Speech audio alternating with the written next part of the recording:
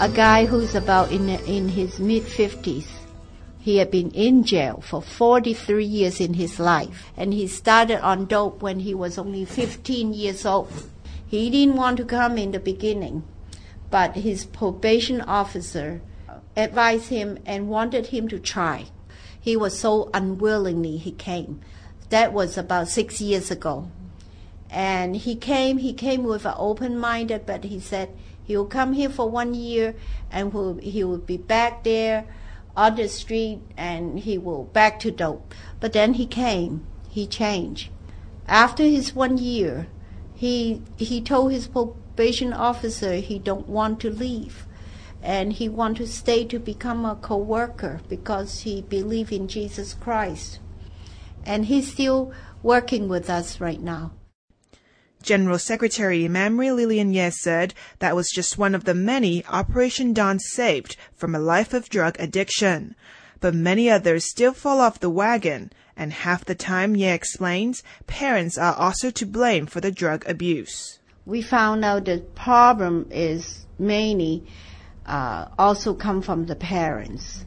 So we discovered that not only that we need to use gospel to rehab the drug abusers, we also need some education for the family.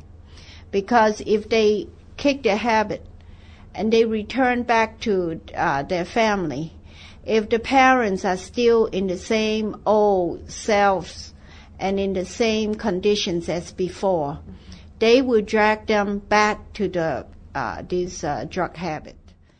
That's why funding from this year's Operation Santa Claus will go towards educating and strengthening relationships between drug rehabilitators and the families. We are using this Operation Santa Claus, this funding, to help to educate the families. In one of the workshops, in the first workshop, one of the fathers, he said he hated his son. He wanted him to disappear from this world because he brought a lot of shame to the family. And he also said he had nowhere to tell anybody. He was afraid to tell his friends, and he was ashamed to tell all his relatives that his son is on drugs. But when he came to us, he feels so free to share his feelings. They release a lot of burdens from themselves. And I'm looking forward to the future workshops to see how they can help them to get rid of the burdens, but take in some new, better feeling about themselves and how to deal with the children when they come home.